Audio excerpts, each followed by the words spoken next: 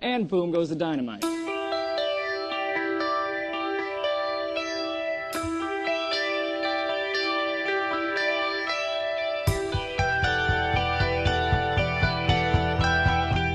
And boom goes the dynamite.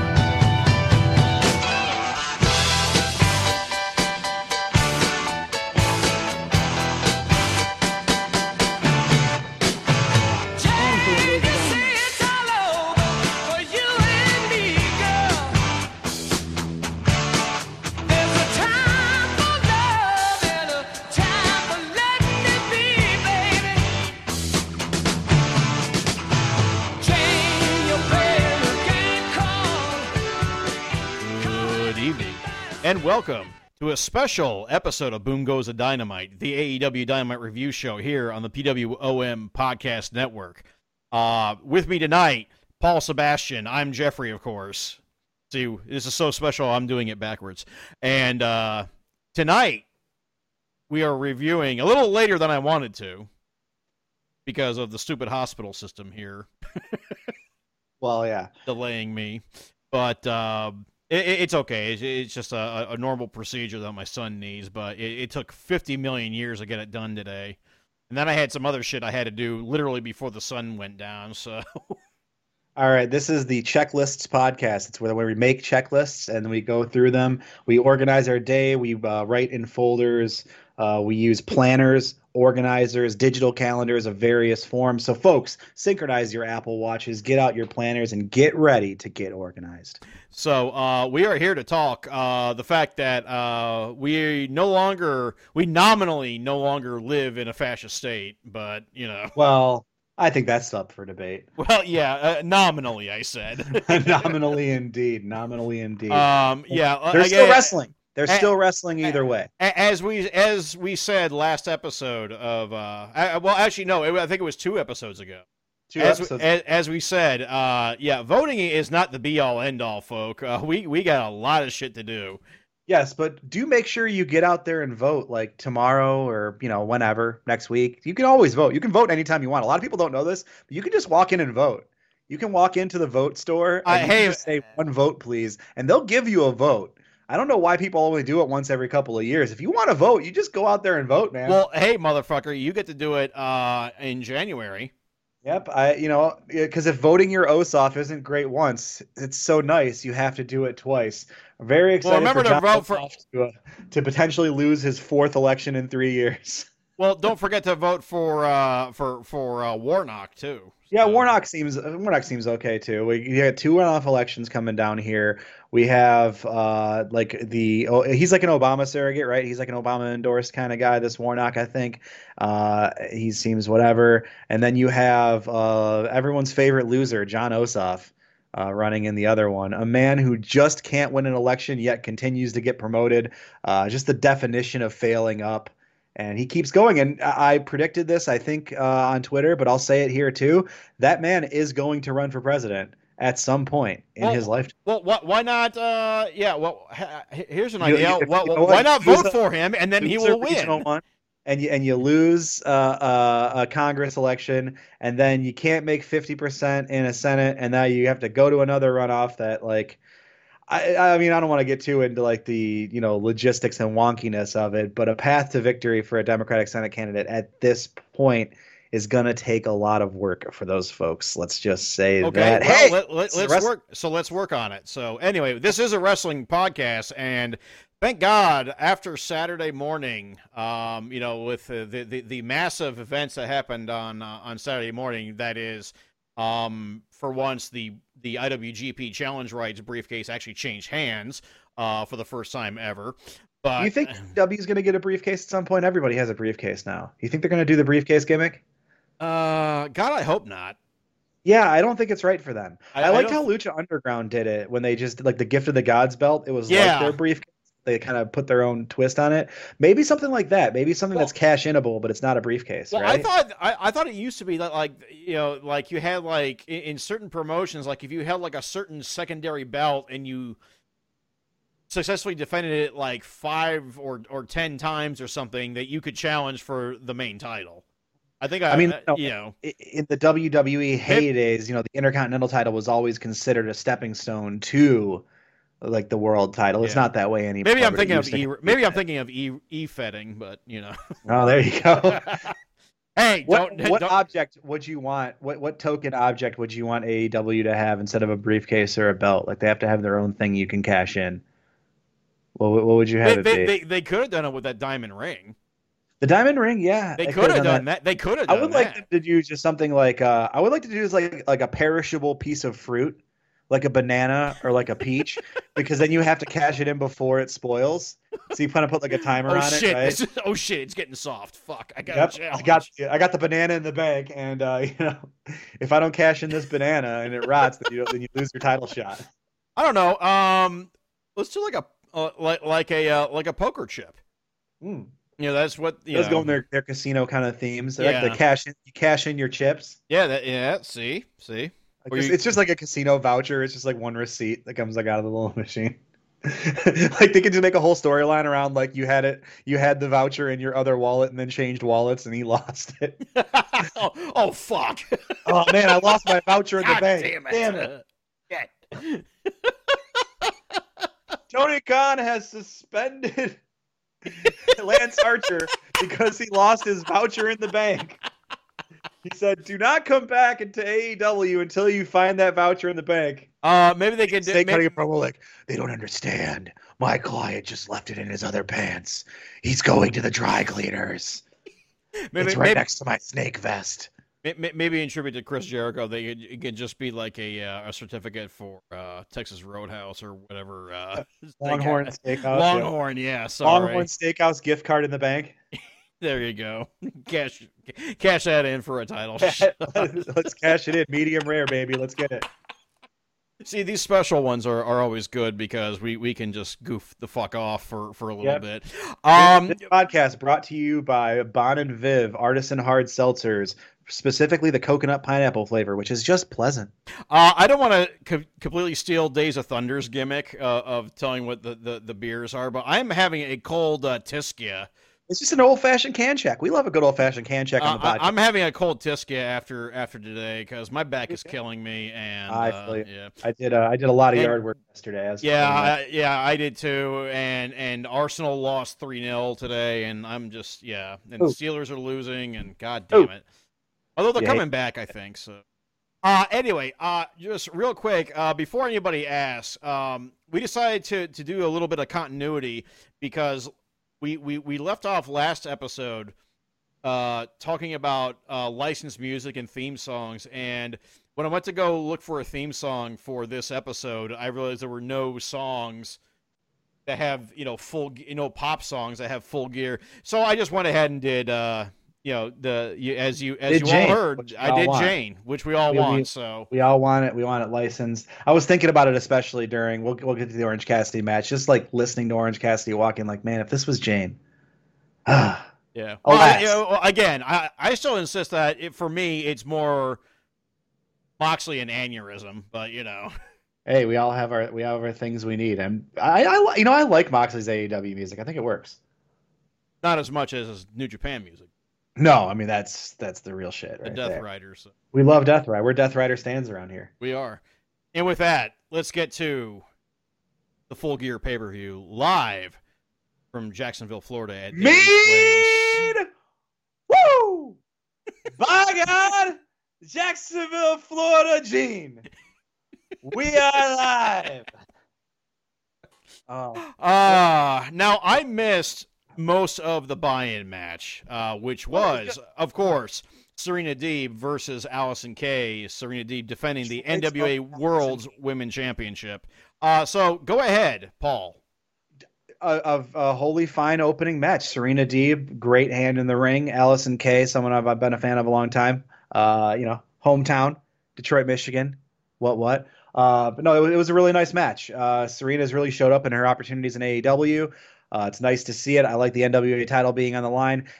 Good kickoff, and it finished with Thunder Rosa coming out to have a little face-off. Yeah. To keep that little title feud going, which I think is nice. I'm guessing that Thunder Rosa dropped this belt because she has a future in AEW. That's what I'm. That's probably what I would assume is happening here. I guess we'll see, but I'm expecting more Thunder Rosa, Serena Deeb stuff in AEW in the future, which good. But yeah, that was some good stuff to see Oh that yeah, she came. Yeah, she was there. It was like, oh shit, okay, maybe she won't be going to she'll be staying in Jacksonville rather than heading down to Orlando instead. is that which a little bit off topic? But did Alex Zane sign with WWE? Is that where he's going? Because I don't know. Did he? I was watching. So as we're recording this, GCW's pay-per-view or their event on IWTV should be just about wrapping up, and Alex Zane had his last indie match there, and I don't know where he signed. Well, So- he's been on NJPW Strong recently. Right. I don't think he signed full time there though. I don't know. I I hadn't heard. Well, if you're listening and you know where Alex Zane signed, you can always hit us up on Twitter at BGTD Podcast and tell me where Alex Zane signed and call me stupid for not knowing. Can we call you stupid anyway? Yes. Okay, cool.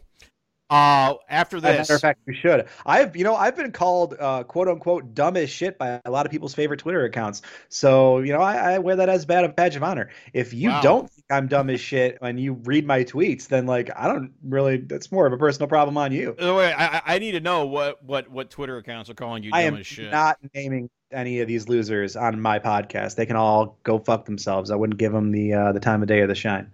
Okay, all right, fair enough. You can tell me off the air. So Haters and losers, folks. Bye bye. They're losers. Get them out of here. big ups to all my haters. Woo. All right, gotta lean back a little bit there. Okay, so the show proper starts where we have Jim Ross coming out to to the Oklahoma University fight song. God, who cares? It's college sports. It's his thing. Jesus. He likes to do it. It's his thing he does. And then they are joined by Don Callis for Hey. our first match of the evening, the finals to the Eliminator Tournament, Kenny Omega versus Adam Page. Yeah, Kenny's still hamming it up on these intros. Oh yeah, I think something it's probably been talked about, but I think it's very funny that Kenny Omega has like the two dancers come out and do the little dancey thing first, because it's very clear that he wanted it to be like choreographed as though the women are like video game characters, like an 8-bit kind of, right? It's like it's supposed to evoke like little like the pageantry you'd see at the beginning of a video game, like an old school game. But it's very clearly just these two like models or dancers like doing a dance that they think is very lame and just kind of going through with it. And I think that's fun. If that doesn't sum up Kenny Omega Well, right there, I mean, we're gonna have to talk about Kenny Omega quite a bit through here. yes. Overall, the match just peachy. Peachy is a gross understatement. I'm just gonna say it. I think this is my match of the year. I think this is number one. I don't know about that, I but think this is my number one to date. I think it's a near perfect match. It had incredible flow, and the storytelling was great. The transitions were smooth. It was one dominated by reversals. Like the name of the game was these guys know each other's moves, and we're countering a ton, and it was seamless and it made sense. And it was efficient. I think is one of the best things to say about this match. This match was under 17 minutes. yeah. And it was an incredible use of that time. I think this is why when everybody always talks about including AEW commentators talking about his matches with Kazuchika Okada, they always point to the 2 out of 3 falls that happened. It took over an hour for that match to take place. It's like, no, his best match was the one in G1 Climax. Yeah, because I think it was there was a 30-minute time limit and it cut out a lot of bullshit. A lot of Kenny Omega's bullshit, and this match did that too. It was very, as you said, it wasn't efficient. It was more just streamlined, I think is a better word. Okay, yeah, that's fair. I thought it was a great match. I thought both competitors were incredible in it, and I'm just gonna say it. Kenny Omega is still one of the best executing pro wrestlers on the planet. Like he's still incredibly good at the thing that he does, and his moves look great. He just was great in every way. I have no real criticisms against Kenny in this match. I thought he was awesome, and I thought Paige was too. And I thought they made some fucking magic in this match. And my whole sense was, oh fuck, who's gonna follow that? Fortunately, I was not disappointed the rest of this show, but I do think that this is the best match I've seen all year. I might not go that far. I've seen some better ones, especially since well, you know my New Japan sensibilities. So I hear you. I just like New Japan's best matches, I think do go around 30 minutes or more, and I just thought it was amazing. No, because I'm thinking like even just yesterday, Shingo Takagi versus Minoru Suzuki again. And those matches, those matches bang. So right. But I think the stakes, of this match, combined with everything else, raised it up a little bit too. And then the fact that these guys played up to the stakes of the match, it felt like it meant a lot to both of them. Yeah, and that's a lot on the psychology of it, and both these guys selling for each other, and again the reversals and the transitions, and how it really felt like both of them just really, really wanted it. The finish was great. Yeah, just an absolute banger. More of this, man. If you're gonna make a match in less than 20 minutes, they should look like this. No, I agree. No, I thought this match was fantastic. They transitioned from that into an ad for some AEW Games event happening on Tuesday. That's right, which will, if you want to watch along with some friends and talk wrestling and have a nice time, you can always come hang out with me on Twitch at twitch.tv/thickflare, all C's, no K's. Twitch.tv/thickflare, where we're going to check that out Tuesday at 6 p.m. Okay, I'll try to. I may not be able to, but I'll try to. We'll definitely talk about it on Boom Goes the Dynamite this coming week. Yes, we will. Yes, we will. But yeah, we'll be live there, so listeners, come on and hang out and chat. Our second match of the evening, Orange Cassidy versus John Silver in a beyond horrific match. Yeah, and that was what really stood out. Like, it was genuinely like a beyond match, but elevated, right? Like, they did elevate some things. Like, I think Orange Cassidy's moveset, like, it's becoming more complete, and he's really making great use of it. John Silver is a great foil for him, one, because they do know each other so well and have competed so much, but his strength and like their difference in styles really makes for a good television match. Yeah, I actually thought this was quite good. John Silver, yeah. I didn't realize had gotten that jacked and had that good of a record, because I guess all of his matches are on Dark, which I don't watch. And he's a beast. He's huge. And my God, he became possibly the biggest heel in the company by tearing Orange Cassidy's pockets off of his jeans. Great spot. Looked really good. Good golly, Miss Molly. Yeah, very cool stuff. Yeah, so, creative, making more use of Orange Cassidy's, gimmick and moveset. In a match that didn't have like crazy stakes or anything, a rivalry that started with, well, you interrupted me doing some shit a week or two ago or something. So now we got to fight each other, but they made the most out of it. And yeah, very fun match. That one-hand gorilla press from John Silver, fucking outrageous. Yeah, I really expected this to be more of a comedy match than it actually was, but also this is just a weird match to put on the pay-per-view.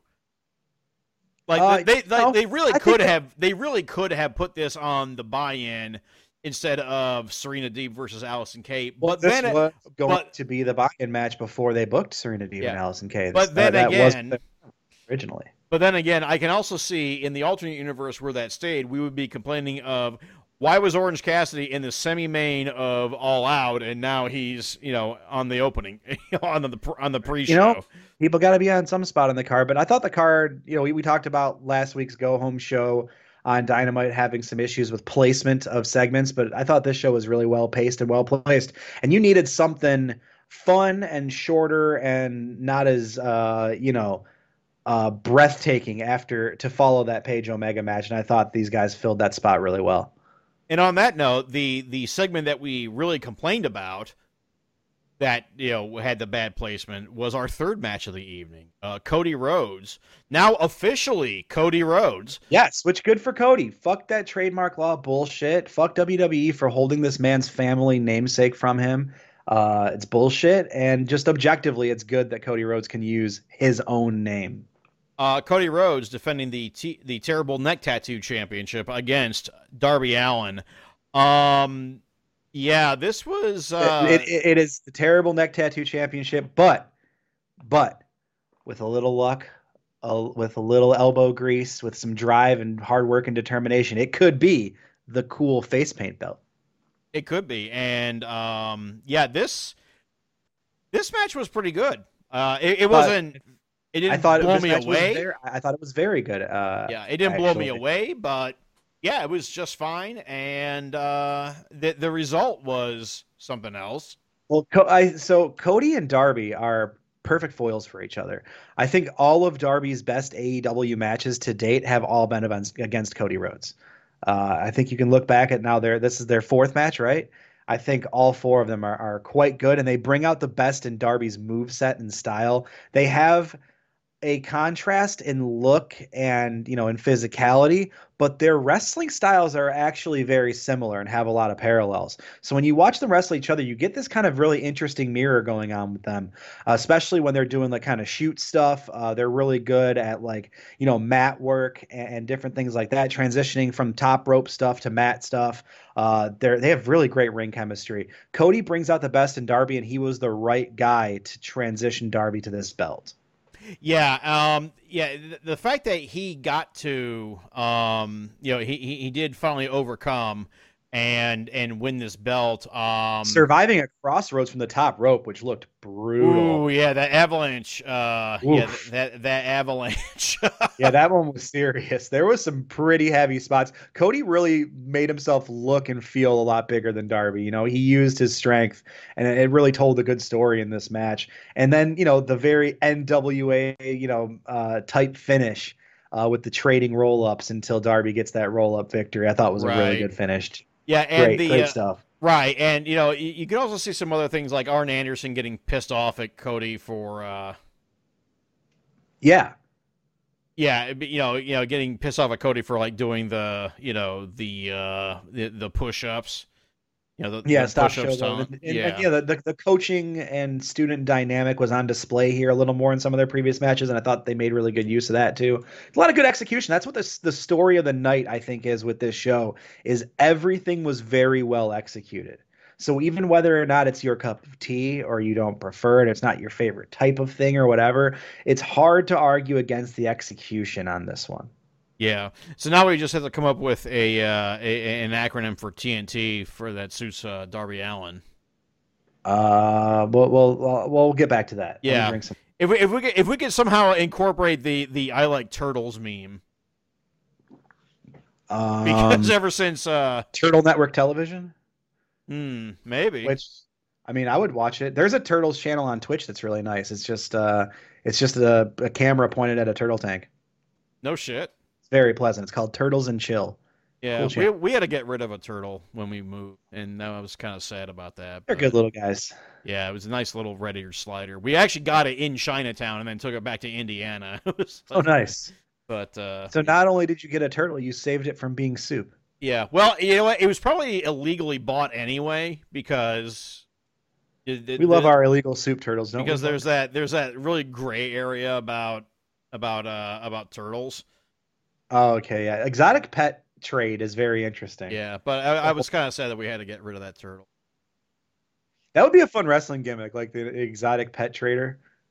Like he's a black market pet trader. Nah, man. You know what? We got so far out of. Besides which, the real Joe Exotic, it turns out, promoted an NWA show. Oh yeah, that's right. Yeah, so maybe they distanced themselves from that. They said something like he's like he was just like around or whatever, or like he gave them some money or something.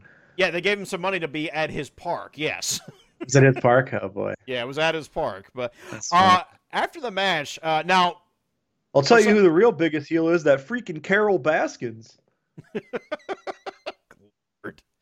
What were we thinking? I think we were all just in shock after in the initial pandemic days that we were all watching this, because we look back on it like 8 months later. I'm like, holy Jesus Christ, what were we thinking? I mean, yeah, it's kind of an instance that's kind of rare these days. Like, there's really no more monoculture anymore, right? So when something like that kind of happens, it is kind of interesting to see, like something that like everybody's watching. But full confession, I didn't watch it because I already knew about Joe Exotic and I wasn't that interested.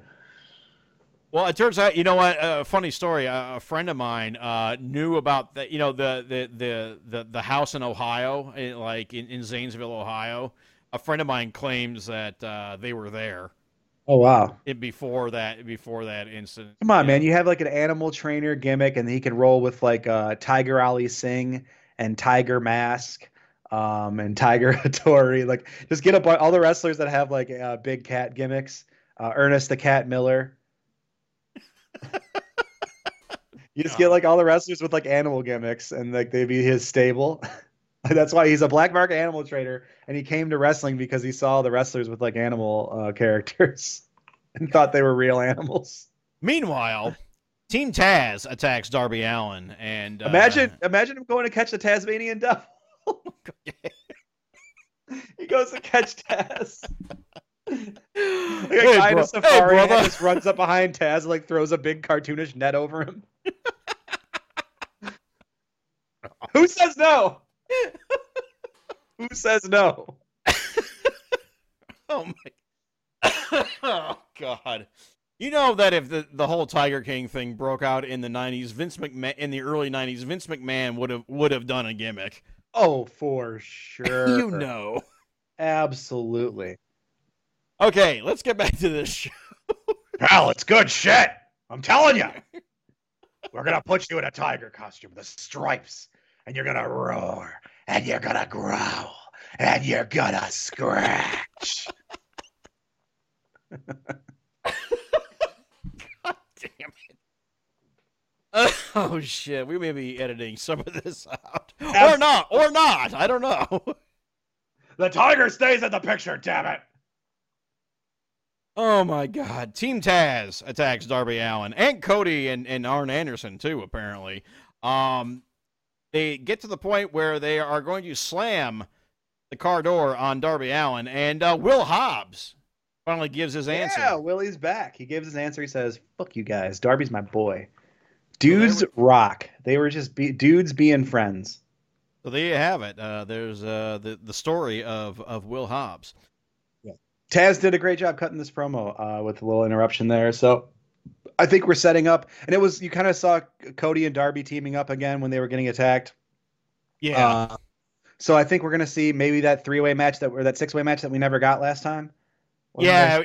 Oh, yeah. With, because didn't the Nightmare Family inject themselves into this? So now it's not Mox and Hobbs and maybe we'll see Darby, Cody, and Hobbs against Team Taz, and maybe they'll get Lance Archer or somebody. Yeah, it was supposed to be Archer, and then and Archer. COVID. There was a short Lance Archer segment on this show where basically it said we're looking for a fight. We need an opponent. Yeah, well, we'll get to that. Yeah, that's coming up.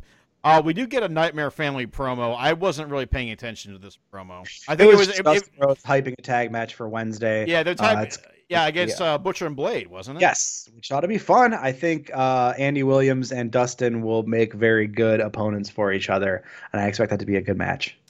Dustin had a lot of intensity. He really brought it on this promo. It was nice.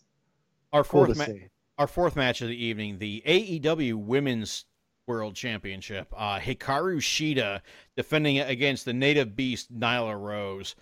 I wish I had better things to say about this match. It was, in my opinion, it was not bad, but it was not great. I thought it was quite good, but there was one glaring issue. I thought the match was going very well until Vicky basically said, "Excuse me!" to this match. Well, you can say that about a lot of things. True. But yeah, I think what the biggest glaring problem was her interference spot where she was supposed to sweep Shida's leg was done a bit half-heartedly. And for some reason, that one little mistake like messed up the entire pacing of the match for me. And it felt like it did with them too. I thought just that one little, like, it was supposed to be like a grab of the leg, but she kind of just like brushed across Shida's leg and Shida had to like sell it. And it kind of messed with the intensity of the entire match from that point forward. And so I thought there was a little issue there. Yeah. I thought up to that point was great. I thought the intensity was really good. I thought the back and forth was nice. I thought Nyla showed up. I loved her Mega Man gear. The Mega Man Nyla Rose gear was very cool. Yeah, you know what? You're not the only one to point that out because Chris. We know Chris. Late of this podcast. And rest in peace, Chris. He's with Walt Disney now. He had his head cryogenically frozen. No, he's gonna be. He'll be back. No, he's gonna be with me on Strong Style Story. He'll be later back this in week. Futurama. You can actually find him in episodes of Futurama in the big museum of heads. He's next to Al Franken for some reason. He's been trying to move, and they just won't put his request in. But anyway, Chris pointed out the Mega Man gear, and in a group chat we were in. Vicky So Guerrero. if Nyla won this match, would she like absorb Sheeta's powers? Good question. That's a good question. Do you want to see Nyla Rose do a Shining Wizard? Yes, I do. Okay. I absolutely do. Yeah, the post match was ridiculous with Vicky slapping Nyla and Nyla not doing a damn thing about it. This is like the put a pin in perfect that, Jeff, because something's going to happen here. And if you will refer back to something that I said on this very podcast at the beginning of this relationship, where I said, hey, we're not sure where this is going, but if it leads to Nyla absolutely destroying Vicky in a couple months, I'm all for it. That's what's happening on Wednesday night. I'm going to say it right here on this podcast, so that I'm right by the time we come back. Yes, I think Nyla is going to annihilate Vicky on Wednesday. Well, one could only hope. I think that's what this was all leading to. And Nyla losing this match and leading to that, I think, is good storytelling. Keeps Nyla away from the title for the time being, but kind of keeps her on track. She's gonna break from Vicky, get back on her own again, and you got some more really interesting matches for her. She is a great champion, so it's okay for her to keep the belt. Yeah, and they're gonna transition from that into a feud with Britt Baker. Probably. At this point, what else are you gonna do? What else? And hey, Abaddon's still on the rankings. Abaddon's still undefeated. Watch out for Abaddon. Our fifth match of the evening, a vaunted dream match that has been talked about for yonks now. FTR versus the Young Bucks for the AEW World Tag Team Championship. With the stipulation that Executive Vice Presidents Matt and Nick Jackson will no longer challenge for the AEW World Tag Team titles if they fail to win this one. Yes, and the other stipulation is if you bring weed, then they'll tell their parents. Yeah. The Young Bucks definitely look like they think weed's a gateway drug. I would be shocked if they didn't think that was the case. Oh boy, the Young Bucks. So what did you think of this match? I thought it was quite good, if not a little bit lengthy. The match was almost 30 minutes, and I thought it was really well executed. Again, execution was all there, super clean, super crisp. I thought it kind of got out of some of the trappings of just a typical Young Bucks match. We talk about that a lot. Like, the Young Bucks give you what they gave you. They are who they are. But I thought that this one offered, a few different things. I thought Nick really shined. Nick Jackson looked spectacular in this match. He carried a lot of it, and it looked great. In the end, was the difference maker. The Young Bucks get the dub, take the belts. How do you feel about that? Well, I mean, again, I also offered the idea that, this are two guys who formed a company to put themselves over. So, yeah, at some point they were going to put themselves over. But at the same time, I actually thought that the end, I thought it was actually anticlimactic because it rested on the idea that FTR are suddenly not going to be FTR. They were going to do something else with what was it? It was Cash doing a 450. Well, yeah. So the idea is no flips, just fists, and their hubris led them to say, "Well, fuck it, we got this in the bag. We always wanted to beat these guys, but now we're going to put an exclamation point on it by beating them at their own game." And it was that very hubris that led to their downfall. It's classic storytelling, brother. Yeah, it just didn't sit right with me, though. I think it broke the character. Well, it's not supposed to sit right with you or with them. And now they have to go back and say, what was I thinking? I can't believe that we were so selfish to think that we could just break out of what we normally do and then win like we always do when we could have just had that win. And now they have to internalize that and say, what do we do from here? Yeah, I mean, you could say that, but I mean, like, I know nothing about FTR and their background prior to being FTR. Besides that, they were the Revival, and they've done this Arn and Tully tribute act. I mean, what was Cash Wheeler considered like a high flyer or anything like No. that No, beforehand? their whole thing is literally their slogan since they became the Revival was no flips, just fists. Yeah, but who were they beforehand? They were the Revival, and then they were the Mechanics. They're literally this tag team with different names, but they've always had the same style. Okay. So, yeah, I mean, again, that just seems... It's the idea we can even do a flip and beat you because we're just so good. And you guys flip, fuck that. We'll flip and we'll do it even better, you know? Yeah, I don't know. I mean... So what you're saying is it didn't work for you. It didn't work for me. It did not work for me. Okay. I think there's a comparison I can make, but you know, I'm not going. I don't think. I think. Okay. What'd you think of all the tag team spots, like the tag team homage spots? Because I thought that was really a really great sequence in this match. I mean, it wasn't bad. I mean, it's something I kind of half expect.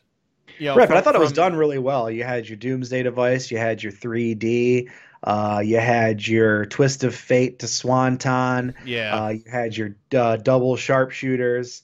Right. A lot of good stuff happening there. Although, what team did that? It had to be the Hart Brett Foundation. Owen. Yeah, Brett and Owen. Owen and Neidhart. Pick any iteration of the Hart Foundation or Brett and Neidhart. I can't see Jim Neidhart doing a sharpshooter. I'm sorry. Jim Neidhart did the sharpshooter, I think, when he was in the Hart Foundation. Oh yeah, probably. Every Hart does a sharpshooter.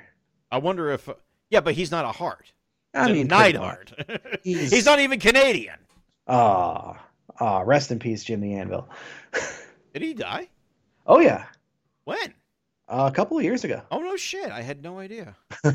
Yeah. So sorry to break the news to you, bud, but yeah, rip Jim Neidhart. I wonder if I always did wonder because I have seen the footage of Bret Hart as a young boy. As a young boy, even prior to being in the WWF. Touring in New Japan. I'm wondering if he got the sharpshooter from Riki Choshu because that was the Sasori Gatame. You know what's funny is I don't think that's it, but he did talk about who gave it to him recently, and it wasn't Stu. And now I can't remember who he said taught it to him. So, well, I mean, it's interesting that he would have been there during the peak Riki Choshu. That's true. Although, wait a minute, you know what? Come to think of it, though, during that time, Choshu might have been in All Japan then. I'll have to look.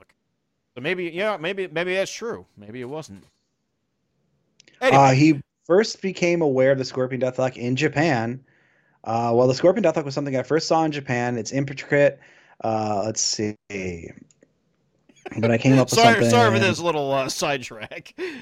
It doesn't say who was doing it? Conan. Conan taught it to him when he was in Mexico. Oh, okay. He'd seen it in Japan and thought it was cool, and he didn't know anyone that could teach it to him. And then once he was in Mexico and talking about it, and Conan was like, I know how to put it on, and I'll show it to you, and then showed it to him. Okay, wow. Yeah. It's hard to believe at this point that at one time Conan El Barbaro was one of the most over people in Mexico. Oh, dude, he was like the Mexican Hulk Hogan. It's wild. Yeah. He was like a humongous megastar. Yeah, for people who only know Conan from, WCW. LWO, baby, for life. La Raza. Anyway, so the Young Bucks are now the fourth iteration of the AEW World Tag Team Champions. Post-match, Kenny Omega joins the celebration, but you also see Adam Page just kind of lurking in the background. Oh, I love this. This was a really that was nice good. That was good. Yep, and got FTR kind of slinked out, a little bit shocked, a little bit exhausted, a lot disappointed, and yeah, I thought this was a nice piece of storytelling to keep this thing going. Yeah, so yeah, the saga will continue. And speaking of sagas, our next match was a saga. It was the Elite Deletion match. The Elite Deletion between Matt Hardy and Sammy Guevara. It was from the Hardy compound. It was a pre-taped cinematic clusterfuck, as we was expected. Was it pre-taped? It was pre-taped. It had to have been. Yeah, the editing had was to there. have been. Yeah, there were some obvious edits there. Oh yeah. But so what? I love. Okay, let's get this out of the way. I love the deletion stuff. I love Broken Matt Hardy. The final deletion is one of my favorite things to ever happen in the history of pro wrestling, and I was really looking forward to this. It had some identity issues. I think is the biggest standout to me. They weren't sure how far they wanted to go with this being like a fully cinematic deletion style match, and like one of these AEW signature like not in the ring like live matches, kind of like the Britt Baker and Big Swole match, how they did it off site but with commentary, Right. and they did that this way too. And to me, that doesn't work. I think we should leave the commentary out of these type of matches. What say you? I think maybe, if they had like some sort of background noise, because otherwise when it was just silent and they were running through the forest, I had flashbacks to the Island Death match in New Japan between Antonio Inoki and Masa Saito, which was one of the worst wrestling matches of all time. Yep. It's coming up, Island Death Match 2 on Little St. James. Nope. There would be Island Deathmatch 3 because New Japan did a second one. Island Deathmatch 3 on Little St. James. Yeah, they did. Kind of burying the lead here. Yeah, they did a second one. Actually, I think they did one in FMW too. It was Onita and Tiger G Singh. So. Get St. James Island Deathmatch featuring Jerry Lawler and James Ellsworth. Oh God. Oh, Jesus Christ. I am not touching that one. Special guest referee like every British wrestler. Ooh, boy. Ooh. Good thing. You know what? That's why you are on this show, so you can make these comments. That's because right. I am not going to. Damn right I can, and I will. No, it had the pacing thing. I even DM'd you about this. Like this match desperately needs a music bed, and yeah. Like about 3/4 of the way through, they put a music bed on it, and it made it better. Yeah, right. It's like, why are they doing it the whole time? But also, not only did we get Shane Helms, we got fucking Gangrel. Did hell yeah, good for Gangrel. Really nice to see him back on television. He's had a somewhat of an indie vampire revival. warrior. Yes, and he's done great. He's been a great. He's a he's known as a great teacher and instructor and mentor to pro wrestlers. Great for the business. I've seen some of his indie stuff since his comeback, and he's been great. Well, really cool to see. We both saw him at Two Cups Filled because him against Orange Cassidy. 2 cups stuffed, 1 cup stuffed. Yeah, sorry. Spit out. So here's my biggest question about Gangrel: who did he actually have to pay to be able to be still Gangrel? Because WWE does not own that trademark. That is from White Wolf or whomever it is that owns Vampire the Masquerade now. All right. Well, maybe he bought it. Maybe he owns it now. Who knows? A lot of people are getting their trademarks now. Gangrel's got his. Cody Rhodes has his last name. Ryback legally changed his name to Ryback to keep his. Oh, Jesus Christ. Really? Yeah, his legal name is Ryback Reeves now. Well, the less said about him, the better. And I don't know. He's fascinating. I could talk about that guy. Yeah, he's fascinating in the completely wrong way, but yes. I mean, I don't know about necessarily the wrong way. I think he's a genuinely interesting guy. I think he's got a few dipshit opinions here and there, but just a few.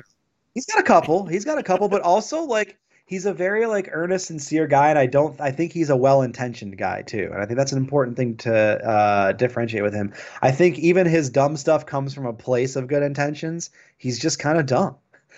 He's just kind of a he's endearing. Yeah, he's just a dipshit. Yeah. So now here's the big question here, the big elephant in the room.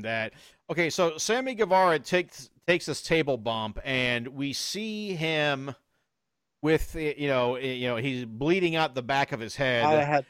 Now, did that actually happen? Because very clear edit to where they don't show him actually make the impact with the table. Right. We don't see. Yeah. His hitting the table was off camera. Yeah. No, that blood's kayfabe.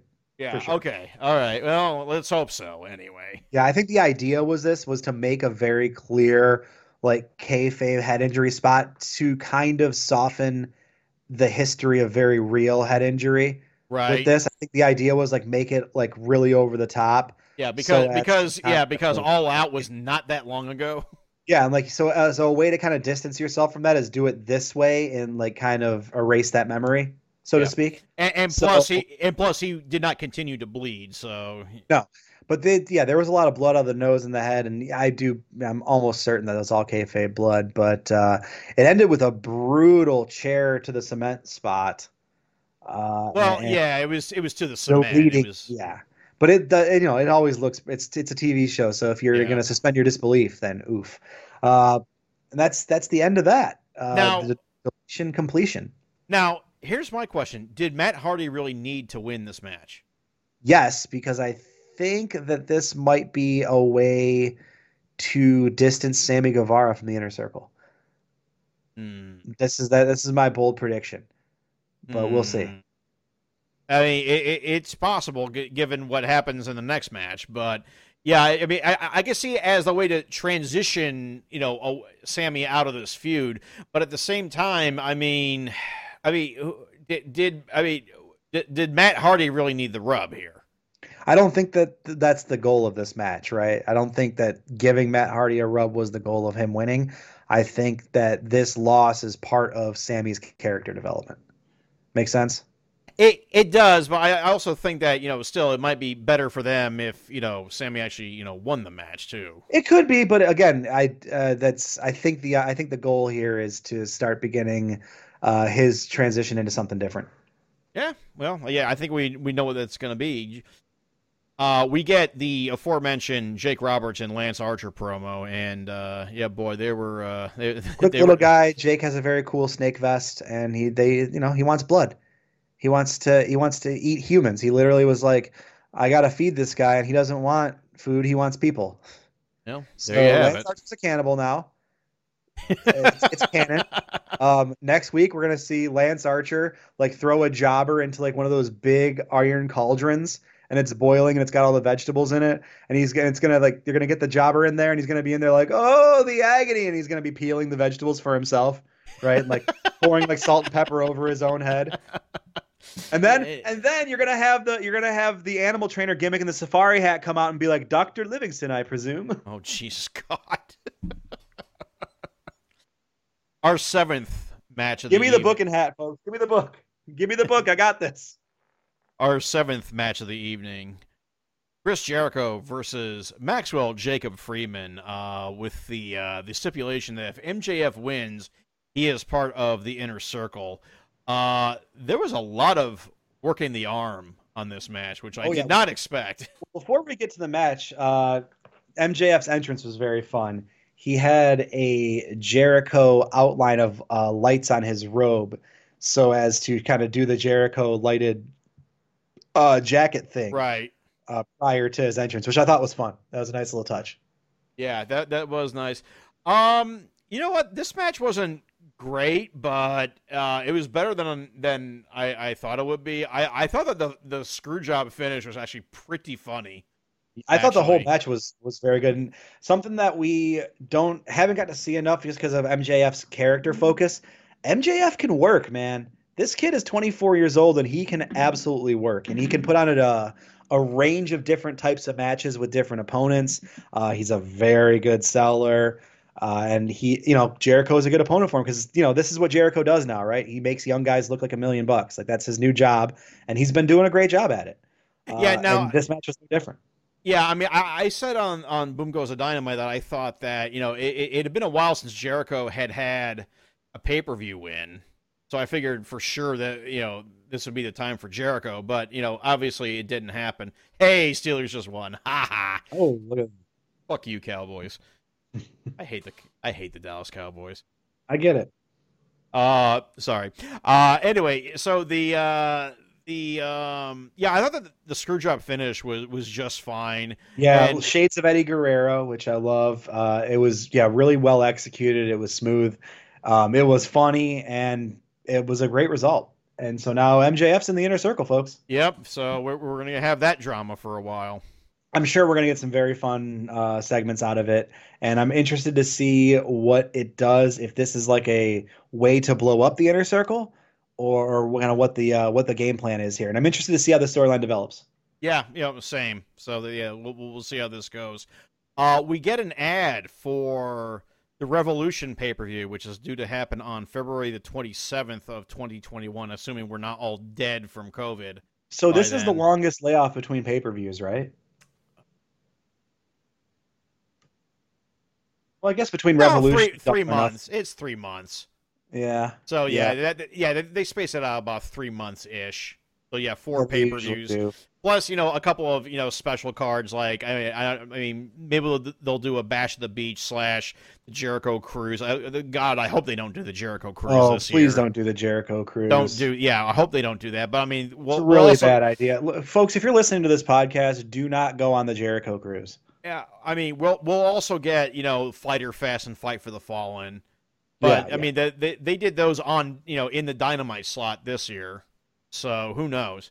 But yeah, Fight for the Fallen this year. It's always about a charity. This year, it's going to be for all of the fallen Republicans on Twitter who are getting bullied by Joe Biden supporters, who aren't respecting their time to mourn and grieve the loss of their big wet president.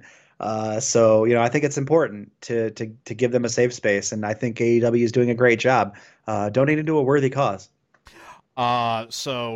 But yeah, it's about three. Yeah, they do like one a quarter. So it seems like so. Yeah. So after we get that ad, we get a segment with Orange Cassidy, Chuck Taylor, Trent Beretta, and God damn it, Kip Sabian, Penelope Ford, and Miro. They're back. This They're angle back. fucking sucks. I fucking hate it. It just sucks. doesn't work for me. I don't think the Miro, Kip Sabian, Penelope thing is a thing that makes any sense. I don't think we need it. I think poor Miro, after getting exactly what he wanted and the opportunity to, flourish creatively and kind of step into the bigger role that he's meant for, immediately being relegated to this seems to be a misuse. Oh, and of Kip Sabian and Penelope Ford, who, again, we've talked about, were doing just fine before this. Yeah, that the shtick was working. The shtick of Penelope Ford actually being the better wrestler, and Kip being her fuckboy valet. It was going good. Yeah, I thought it was great. And now we get to see less Penelope Ford, which sucks. And Kip is being more annoying, and I don't really see a reason for Miro to be here. The one thing I like is that I think Miro and Trent are good foils for each other, but other than that. But you can do that in other ways. I don't Yeah, I don't think we can. this angle sucks. It's not working for me, man. It's not working. This angle fucking blows. Hopefully they find something else, or we get out of this, or we get a blow off match and end this whole thing. And now our main event of the evening, and thank God it was the main event. Yeah, which they said at the top of the show it was going to be, and yeah, it makes sense. It had to be. Yeah, it had to be. Jon Moxley versus Eddie Kingston, AEW World Championship I Quit match. Jesus Christ, this was everything as advertised. Absolutely, it completely delivered on its promise. Eddie is a perfect rival for this iteration of Jon Moxley. They had a super intense, emotional, and violent match that really culminated with a strong finish. But I thought some of those early and middle spots were kind of where this match was really at its best. It got off to a really hot start, and I think they carried it through those middle parts with just really impactful violence. I think the only thing it was missing, and a lot of people talked about this already, is no microphone for the I Quit calls. Which I thought that was kind of wild. Have to. I know they want to differentiate by not being the guys that do that, but there's a reason you do it. Yeah. I also just want to point out that we made a lot about Eddie Kingston wearing first that yellow and black gear in tribute to Toshiaki Kawada, and then he wore red, which he took to me on Twitter and said, no, I'm doing Taue this time. So now he's gone to Misawa. So Eddie, you owe me Kobashi. At this point. Yes, give us Kobashi. And also the basketball shorts sort of play on the trunks, which we all love to get basketball shorts, Eddie, on our wrestling shows. Hell yeah! Shout out to Chris Hero. Hell yeah! But no, this once again we brought out barbed wire. We brought out thumbtacks, when do we get an actual light tube death match on AEW programming at this point? They're not afraid to. They're still afraid to put the light tubes out. We aren't going to get the light tubes. Kenny and Mox didn't use light tubes, did they? No, they did not. No, they did not. See, and it was called Lights Out. Like, if you're going to have an opportunity to do it, it's then. Yeah. It was a match called the Lights Out match. Light Tubes Out match. Pull your light tubes. We there are several members, top tier members of the AEW roster who are not strangers to light tubes, including one Penta El Cero Miedo. Oh, yeah. Could you imagine just having Janela and Penta go out there and light tube each other to death? Jesus. Well, I mean, this is where I also say I'm not a fan of light tube death matches. Oh, but I am. I'm a sick little freak, and I love my death matches. Although, I'll say this, man, I was watching the GCW show from the Showboat today, and it turns out the scariest death match weapon of all is an airborne virus when you're running an indoor independent wrestling show. Ooh, Lordy. Because I can tell you, like, I've watched some pretty fucking brutal, incredibly violent matches over the last couple years. I saw G-Raver almost fucking die, for Christ's sake. Well, yeah, so did we. So did I. Nothing makes me feel more uncomfortable than watching pandemic-era indie wrestling on an indoor venue. Jesus Christ. It really makes me feel uneasy, man. Trivia. Who was credited as the first wrestler to use a light tube? Oh, God, I have literally no idea. It would be current New Japan jobber Tomoaki Honma. Oh, wow. Back in Big Japan in those matches. That is a fun fact. In those matches against Ryuji Yamakawa, and I will never forgive Combat Zone because of a paint huffing loser named Wife Beater fucking ended Ryuji Yamakawa's career. Whoops. Yeah, pretty cool. Yeah. Cool name, cool stuff, cool promotion. It's something I forgot about. I was watching The Wrestler the other day, and I had actually yesterday, and I had completely forgotten that Randy the Ram Robinson's death match in that movie is a CZW match against Necro Butcher. Yes, it is. He's it's Necro's using a different name, but yeah, that's the idea. And yeah, I totally forgot about that. And it's really well shot. That movie's great. Oh, it's a fine movie. Yeah, I think it's fantastic. I think it's a brilliant, beautiful movie, and Mickey Rourke is incredible in it. This was a brilliant, beautiful match too. Yeah, I thought it was just... again. Well, we'll talk about pros and cons, but yeah, I thought it was perfectly executed. Everything done to exactly what we wanted to get, and we got it. Yeah, and it almost it was amazing how Eddie, when he was saying I quit, he almost like he was crying when he said it. Because he literally made himself cry because he's Eddie Kingston. It's what he does. Yeah, and it's okay to cry with your homies when you're getting choked out with barbed wire. Yeah, it was. This was fantastic. His reaction at the end, he wouldn't shake Moxley's hand, and he kind of stumbled out. Kind of a "this isn't over" type deal. Jon Moxley's time as the AEW champion has been magnificent. He's been champion it'll be a year at the next pay-per-view. And if it goes that far, yeah. I expect him, that's where I'm getting to. I expect him to keep his belt until then, at the very least. I think he'll be defending this title at Revolution. I think he's only had really one bad title match, and that was against Jake Hager in the early days of the pandemic. But yeah, that's because fuck Jake Hager. Well, and Jake Hager, yeah, but... Yeah. But I mean, yeah. I wonder what kind of great mood he's been in lately. He's probably feeling real nice. Yeah. Well, gosh. Loser. They're all losers. Go home to mommy. Pack it in. You look terrible. You fought against Tin Can and could barely beat him. You're terrible. Get him out of here. As we fade away, Kenny Omega comes out to stare down Jon Moxley a little bit. Moxley invited him into the ring, and Omega, of course, wants no part of a death match. After these shoes, I'm not getting in there. Yeah, so I'm not wearing a shirt, but I'm definitely not going to ruin these shoes. That's right. But yeah, so he says, and Excalibur does a good job kind of explaining to the TV audience that Kenny is telling him, I don't want to do another repeat of the Lights Out match. I want to do real wrestling. And that's where Kenny has the advantage. Yeah. So except they tried that with the MJF thing, and it's funny because if you remember before lockdown, Zack Sabre Jr. had made that same argument. in New Japan too. Jonathan Moxley. If this was a bar fight in Philadelphia, he would murder me. Yeah, well, I mean, that's why you need to be more British and just give the guy a fucking Chelsea smile. That's right. That's why you just break a glass and you give him Joker face. It's amazing how many names for that thing. Yeah, I mean, I said There Chelsea are- smile to go with the England one. I know Right. it as the Glasgow smile. 'Cause my family It's a Glasgow Scottish. kiss. Yeah, Glasgow Glasgow kiss. kiss. Yeah. Yeah.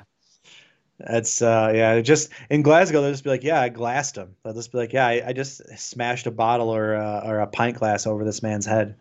Yeah. Or if you're Very culture. Francis Begbie, you just kind of toss it over your shoulder and it'll hit somebody at Begbie. random. Oh boy. Oh, Or if yeah. you're Charlie Hunnam, you'll accidentally murder someone.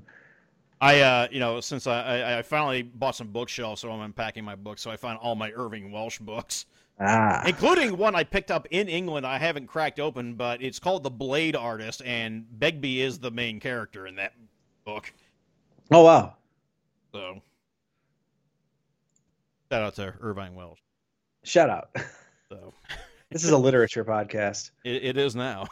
Next week, we're just going to read the entire audiobook of Chris Jericho's fourth book. No is a 4-letter word. What? Yeah, it's about the age of consent.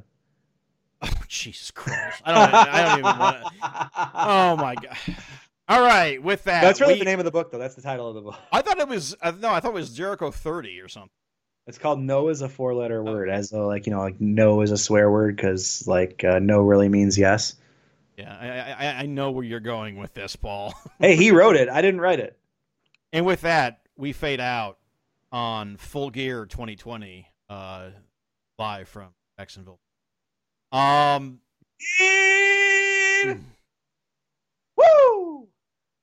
By God, Jacksonville, Florida, Gene. Compared to All Out, this was magnificent. I mean, probably, definitely their best pay-per-view this year.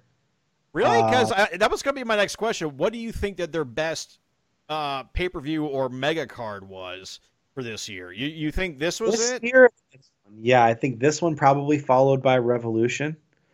See, I'm going to give it to Revolution because I was there, and I it was all part of a fun, C2E2 weekend before, the entire world caught fire.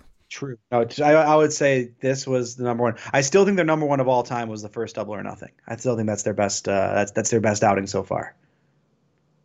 So we're not counting All In as part of this. I don't think All In counts, but I think Double or Nothing was probably a better show than All In. You know what? I think All Out 2019 was just fine. All Out 2019 because was they very did good, have too. that awesome Penta Phoenix versus Young Bucks match. Yes, And it did give us, the little bit of the bubbly meme that, it did. No, a lot of good stuff happened there, and I love a Sears Center show, one that especially when I attended. It's now the Now Center. of The course. Now Center. The Now, that's what I call Music Center. That's right. Featuring Hanging on a Moment by Lifehouse. There you, oh, wow. All right. There you go. Yeah, I was gonna say, you know what? Yeah, All Out 2020 definitely was the least of the mega shows because I nearly lost it during that one. The 2-night Fighter Fest I thought was okay too. Yeah. There's definitely a bunch of okays, but I would say the best of what they have to offer, this show, first Double or Nothing, Revolution. Those are like the A tier. Yeah. What? Yeah. Well, I was talking about just for this year though. For this year, this is the one for me. Yeah. Yes, I'm still going to go with Revolution. This was definitely number 2 for me though. Fair. So I thought this. Yeah, I thought I didn't like. Not everything was great to me, but nothing was actively bad either. Yeah, correct. And there was nothing really cringeworthy like All Out had. Yeah, I thought like the like as far as liking and not liking stuff is just all matter of preference or taste in wrestling. I think more than anything, nothing really happened that was done poorly, like outright. Yeah, But no, I thought that this was a fine show and definitely maybe worth a rewatch if you're going. I if you're going rewatched to. it today, and I got to tell you, it absolutely was worth the rewatch, especially Omega Page. I'm just going to say it, to date, to right now, Omega Page from this show is my match of the year. Okay, it was a fine match. It was a fantastic match. I'm not gonna say it was my match of the year, but it's making a list of really good matches. So. Absolutely. We'll talk match of the year at the end of the year, but this one is my front runner currently. Paul. And in AEW for sure. Yeah. Paul, go ahead and plug it yourself. All right. Well, the aforementioned Twitch stream, you can definitely back on Monday. We're with Lucha Underground. We talked about Lucha Underground. We do Lucha Underground watch along streams on Mondays at twitch.tv/thickflare. Also, we're going to check out. How soon before that Ultima Lucha so I can? Oh, we're still a ways away. That shit okay. is dude. That season's like 40 episodes. Oh, jeez. Okay. I forgot how long the first season is. Like literally 40 episodes. Oh wow. So they really went along with that. So we will get to it, but stick around with us on Mondays for that. Follow me on Twitter at ThickFlareTTV and follow the podcast on Twitter at BGTD Podcast. That's BGTD, like boom goes the Dynamite Podcast. BGTD Podcast on Twitter, where we'll talk wrestling. You can always send us thoughts about the podcast, about any recent AEW activity. If you just want to tell me I suck, and then I'll roast you. Whatever you want to do, we will be there. And that's all I got right now. You can find me at Strong Style Story without the E in style. My personal Twitter at GD Wessel, 2 S's, 1 L. We should have a new Strong Style Story coming up either Monday or Tuesday, because we do have a tour coming up, and we just completed a tour too. Still waiting on lineups for half of this tour because it's a split tour. But also, of course, Wednesday we will have our normal episode of Boom Goes the Dynamite. Yeah, so tune in. Make sure you subscribe to us on your preferred podcast platform. You iPhone users, you can find us on Apple Podcasts. Android users can find us at Google Podcasts or Spotify. Not on Spotify actually.